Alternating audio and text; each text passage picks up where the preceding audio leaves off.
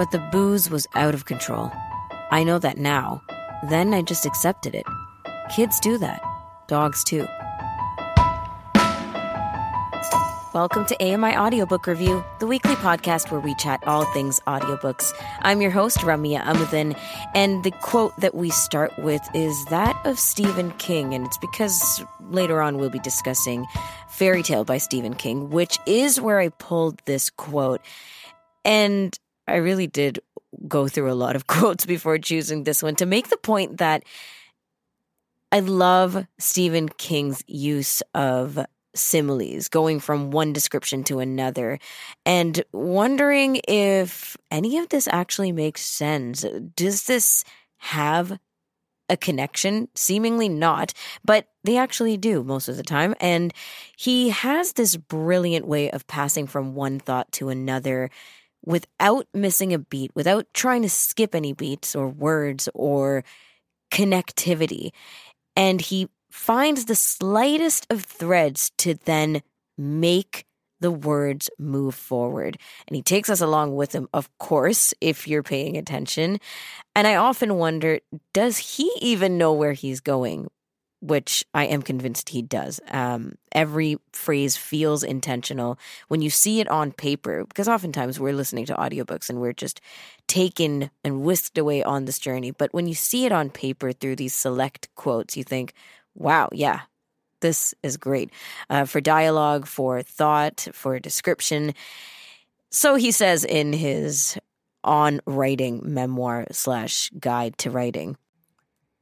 Lots of great tips there and lots of sharing on his part about how he goes through it for writing.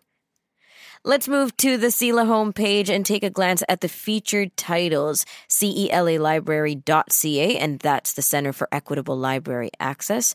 The Story of Us by Catherine Hernandez is an LGBTQ plus fiction title that's up there. We also have Cobalt Red by Siddharth Kara, and this is a social issues pick.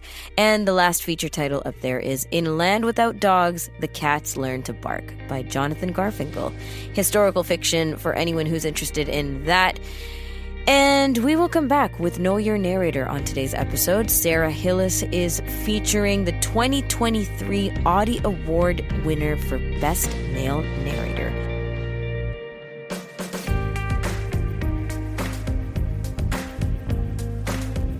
This is AMI Audiobook Review, the weekly podcast where we chat all things audiobooks. And on the second episode of every month, we have Know Your Narrator with Sara Hillis. We basically shout out the voices behind our favorite listens, and we get to know the fascinating lives and backgrounds and interesting approaches to reads by these narrators. And Sara, this month, along with next month, and maybe we'll go down this road a little further. But for now, you kind of have a themed approach for Know Your Narrator. Yeah, well, this will be 2 months because there are 2 for this year. But we're doing the winners of the Best Narrator categories of the Audie Awards, which were held on March 28th, 2023 in New York. And this is an industry event from the Audio Publishers Association, and it recognizes a lot of different categories. But the ones we're interested here in are the Best Male Narrator and the Best Female Narrator. Mm-hmm. They still only have those 2 categories. They haven't done anything about that, but there you go. Yeah, amazing. Okay, so you want to start with male? Female? Yeah, we're going to do the best male this time around because I know his work the best. Okay. Basically, that's the only reason. Seth Numrich is the guy. And he narrated Fairytale by Stephen King, which you might remember I recommended in the New Year's edition or whatever of the audiobook review podcast. It's a really great book on its own. Seth does a great job narrating, and I had never come across him before until reading that book. And there's a good reason for that. Because as far as Audible's concerned anyway, he's only narrated 5 books in about 8 or 9 years. Wow. So not because he, I'm sure, doesn't want to do it. He's just a very, very busy actor. He's got a lot of irons in the fire, as it were. So, But yeah, he looks like he's only worked with Simon & Schuster Audio as far as I can tell. I don't know if he did anything voluntarily like for the blindness organizations or anything like that. Before that, I have no clue on that score myself. But so he seems to tend to narrate sort of first person books. He started with a memoir in 2012 called Honor Bound, which is about remember the Amanda Knox case? She and her Italian partner were, they were thought to have committed murders, and they were convicted, but then they hadn't done it, and it was a big thing back a while ago. So that was called Honor Bound, and it was by the guy. Okay. And then he's done some other sort of gothic type stories, a little bit of science fiction. Which these two Stephen King novels that I've read later, which was in 2021, and Fairytale, which was in 2022. You think it would come to happen that Seth becomes the narrator of future Stephen King books? That would be kind of amazing. The way Simon & Schuster works, I don't think it's going to happen because they just keep picking different people for different stories. Okay. Wait, so give us some of the highlights of Fairytale. Like you said, first person, that is the pattern for Fairytale as well? Yeah, Fairytale is a sort of 22-year-old guy looking back on his teenage years and his early childhood a bit too. But the main story takes place when he's about 17. And so Seth brings this sort of youthful note to, he's in his 30s now, but he brings a sort of youthful sound to that novel. You can kind of believe that that's a 22-year-old kid telling the story. And when he's a younger teenager, you can also kind of hear that in his voice too, like when he's using dialogue and things like that. But it's the thought, right? I think the internal thought that he does really well. Yeah, he really gets into the characters' heads. I think with both Later and Fairytale, he's able to show you the space in which these people, usually Stephen King's conceit with these first-person novels is that they're kind of writing them as therapy. They're kind of writing them to say, this is what really happened. Right. And you might not believe me, but this is what really happened kind of thing. And so he gets into the psychological headspace, I think, of the actual narrative voice, as well as the character in the story too. Like, it's kind of neat. Mm-hmm. Yeah, his tone, because you mentioned youthful, I would definitely say his tone sounds very young, not like some of the seasoned pros that we've talked about in past Know Your Narrator segments. And I don't know, there's something different about exactly what you said, the actual books that they choose for him. They seem very specific, or like have a very specific vibe, and it might be exactly what you're talking about. It sounds like he's reading his own journal entries, which is very different than, a multi-character and third-person style reading where you're throwing in many character voices and different experiences and emotions. It's kind of a different process. Yeah, I think so, because I think if you have a single narrative voice, and it's not the omniscient third-person narrator either, like it's one person's and it's supposed to be that person that's quote unquote writing the book, right? Or exactly the manuscript or whatever they're doing, right? Yeah, it's a very different thing. I mean, you see in Stephen King's books like this, I might have spelled that word wrong, or I have to fix, like he'll even say that this is not a real, finished product. The writer, the quote unquote writer, is writing as he goes, kind of thing, and it's very not journalistic, but journal-like.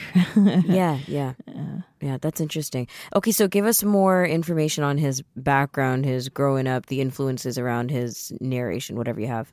Yeah, so he was born in 1987 in Minneapolis, Minnesota. His dad, Charles, was an actor.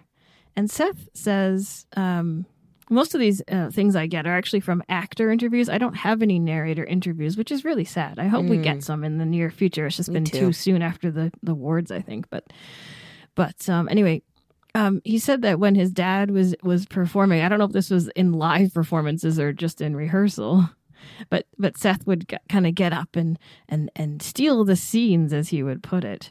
He really wanted to be in the center of attention. He really wanted to be an actor from a very early age.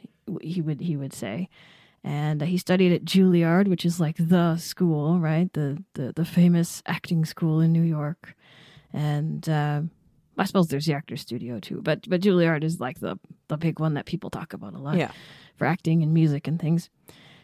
And then basically right out of school, I think he just started getting theater work, off Broadway, on Broadway. Took him a while to get onto Broadway, but yeah, he's done a ton of theater. You can tell he really loves the theater, the whole ethos of the theater. A lot sort of different from, I would say, some of our narrators who are maybe a little more, I don't know, they've been around a little longer. They're like, you know what, I really love this narrating thing because I don't have to, project my voice so much, and I don't have to work with all these other people that get their lines wrong. And, a lot of them will say that. Yeah. But Seth is clearly, he's like, I will work as long as they let me work. That's kind of how he's viewing it. In terms of things like TV, he's done a couple TV things. He was in Turn, Washington's Spies, so that's kind of a Revolutionary War thing from AMC, American Movie Classics, as it used to be called. And I never watched that show, but I remember it being on. And he was in Homeland too. He played, I think he was kind of like if I remember the character correctly, he was a CIA kind of agent guy that then gets shot up and has to sort of deal with a brain injury and stuff. Oh. And if I'm thinking of the right, there were so many characters in that show. I was going to say. But he was in that in the later seasons of it. And he's done a few movies which I don't know. I don't know them at all. But he's got acclaim for those things. Well, clearly he's been busy. Sorry, go ahead. He really seems like narrating is something that comes up every so often, and I don't know if he gets to pick like the stories. Maybe that's what maybe he does. Maybe he gets to pick the stories because but yeah, it's sort of a thing that happens every so often, and then he does it, and then he goes back to what he seems to truly, truly, truly love, which is the theater. The theater. That comparison is still quite deep for me because of just the sample size of narrators we've talked about and how they've always expressed in interviews and whatever you were able to find that transition, that transformation, that liking of narration. I wouldn't say over theater, but they're able to like channel some of the things that they've taken on from theater over the years and through their backgrounds and put it into narration and then say, I love doing it that way, right? But with Seth, it sounds like he's still working through his bucket list of things that he wants theater-wise. Oh, yeah. He has tons of dream roles he still wants to do. He's like, he has this weird idea. I can't even imagine it, but this weird idea of wanting someone to stage a version of Dante's Divine Comedy, which is all metaphysical and crazy. And how could you possibly do that? But I think he wanted to be Dante. Like he wanted to be the character in that. Maybe the same way he does his narration, right? Like that whole first person thought process. Yeah, well, how does Dante? In the middle of my life, I lost my way in a dark wood kind of thing, right? Yeah, like it's very... it's very first person. It's very monologue. That would be interesting to watch. Okay, and there's something about the Welsh dialect. Yeah, he really likes. I can't even try to do it for you, but I'm learning Welsh on Duolingo, but okay. He really likes good timing working in dialects, right? Because he thinks it's kind of like putting on a mask and sort of letting it kind of freeze you up. You kind of once you get the dialect down. He's played English characters before, and in different dialects, like the Devon dialect, which is like, "Hello, I'm from Devon," very almost like pirate talk, but not quite. And then, he'd really love to do the Welsh dialect, a little bit of the Welsh, because it would be really great for him to try. I can't do it, but I always get Irish on me. But he would love to work in a play, like, say, I don't know, like The Corn is Green or one of these Welsh plays that he didn't say The Corn is Green. I just picked one. But he would really like to do the Welsh dialect. He studied it at school, but he never got to perform it yet. So he likes dialect, and he shows that in this narration too. He'll use dialect. He did an English dialect for, like, he was reading a Guardian review of a book in Later, and of course the Guardian's basically a British newspaper, and so when he read the review, he adopted this sort of English style of reading it, Just like subtle choices here and there, right? Like, I was hearing some of the samples of his work and thinking, okay, it's pretty straightforward. Like, his performance is pretty, and of course it depends on the content too. Like, it's a Stephen King book. Everything sounds eerie, from the descriptions of the settings to, like, the things that the characters will find. But I guess some of the choices he makes, it does bring out the theater in him.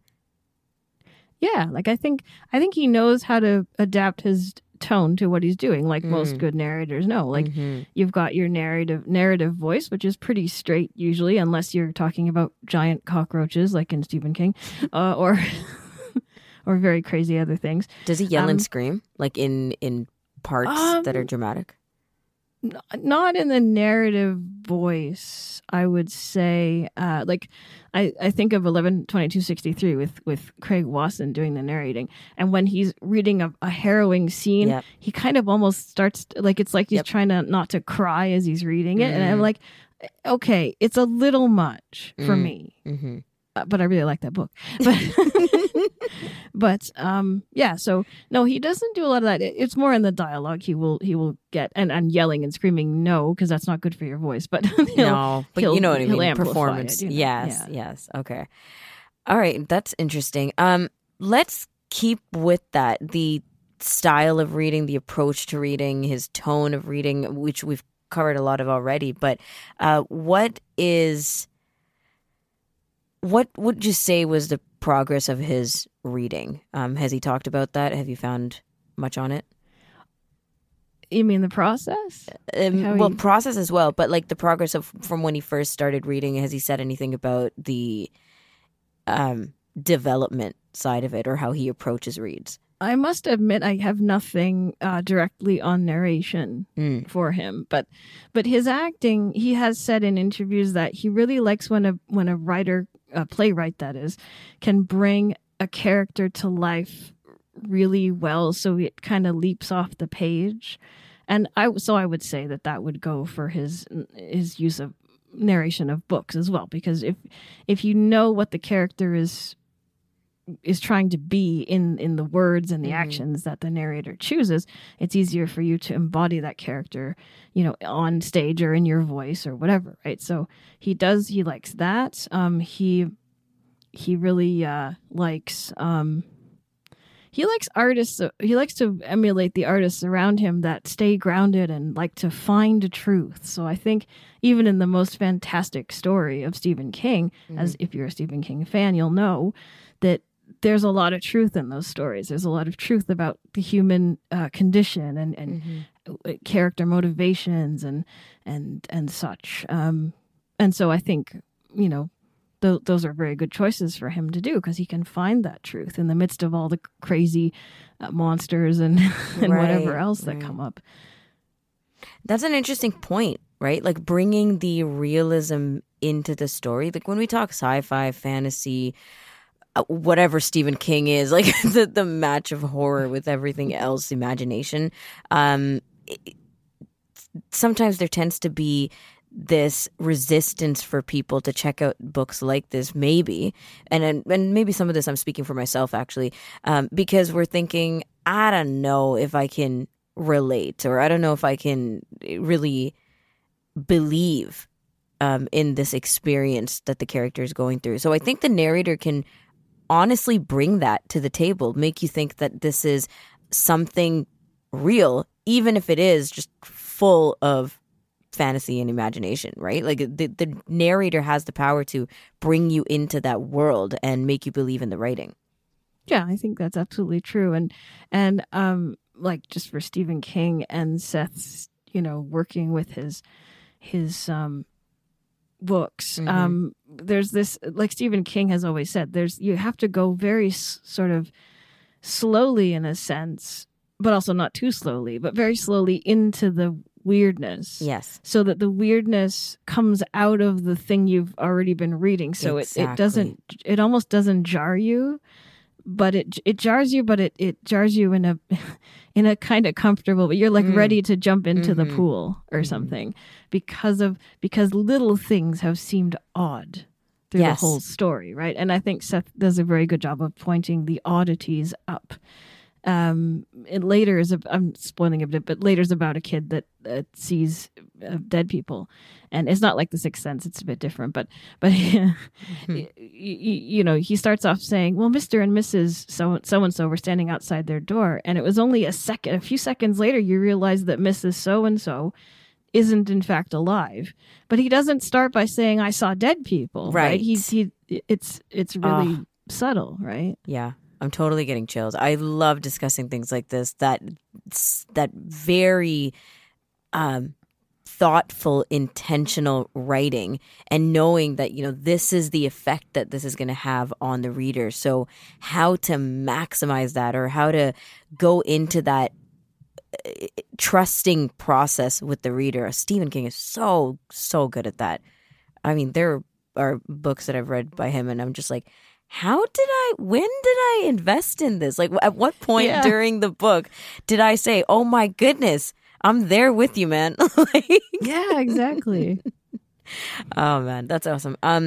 How about Seth's ability to trust the process, or trust the book, or kind of go through it? Does he say anything about that? Yeah, I have nothing directly on his narration, but he does say, interestingly, for acting, he gets really nervous during auditions, but then once he's done all his whatever you do as an actor to get ready, right? Once he's ready to perform the role, he doesn't have very many nerves at all. And he says he thinks that's weird, but that's he thinks that's not the person's usual way of doing it. But I guess he feels like once he internalizes things, I guess that's what he probably does. He kind of internalizes it in a way that it's able to come out of him kind of more naturally, perhaps. Yeah. So I would say, personally, I mean, this is a total speculation on my part, but I would say that if he's reading a book, he's going to do the same kind of thing. He's going to take it into himself, and in whatever methods he does, I wish I knew them because I think they're interesting. Right. But and then sort of spin it back out as the narrator in a flowing kind of way, or as flowing as you can get in a recording studio when things go wrong or whatever. Now, you did have one piece from him directly about his narration, and that was during the acceptance speech at the Audies. Yeah, he actually said, it was a real privilege and pleasure to narrate Stephen King's words, because he loves the use of language, because Stephen King does have an awesome use of language, and because he reads all the time, right? Stephen King reads everything. Yes. Everything. Yes, he does. And so, and he sort of jokingly, he said, it was a privilege to narrate Stephen's work. And he went, well, wait a minute, we're not on a first name basis, So you can kind of tell that he's a fanboy. It's funny because on stage interviews, they're like, well, who are your favorite writers? And he's like, oh, I like Walt Whitman and Gabriel Garcia Marquez and all these really sort of, I don't know, highfalutin kind of literary figures. But then I totally know he reads Stephen King. Absolutely. Yeah. Okay. Fantastic. I mean, it seems like he's quite ready for the challenge. He is younger. He is newer.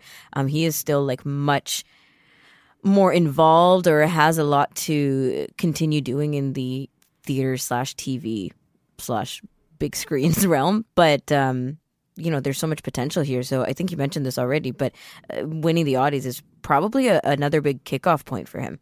Yeah, I wonder I just don't know what's going to come of this. I think it will be interesting to watch, because I haven't seen such a new narrator, really, not new, but a narrator who's only narrated about 5 books get an Audie award. I don't think I have. Yeah, that is interesting, actually. Yeah, I mean, we'll see where it goes, but good reasons, as we pointed out through this conversation, as to why he deserves the award, and obviously, I was so happy. I was really happy. Yay! I know it was your recommendation. So awesome. Any quick thoughts before we let you go? Well, next month we're going to talk about Rosamund Pike, who is redoing the Wheel of Time series by Robert Jordan. She's in the actual show on Amazon Prime.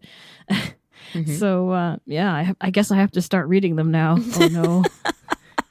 Yeah, I can't just stick to the Amazon Prime part of it. Oh, 14 books. Oh, my goodness. That's like almost Amr level. Sarah, thank you so much.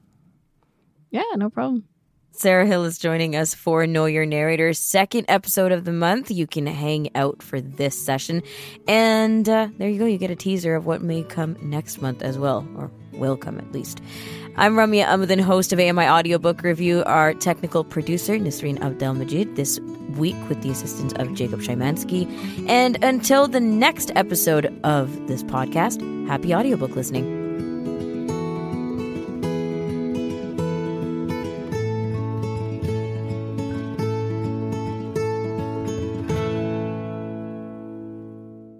Hi, I'm Stephen Scott. Join me every day for Double Tap. It's a show where we occasionally talk about technology for blind and partially sighted people. You'll find us wherever you get your podcasts.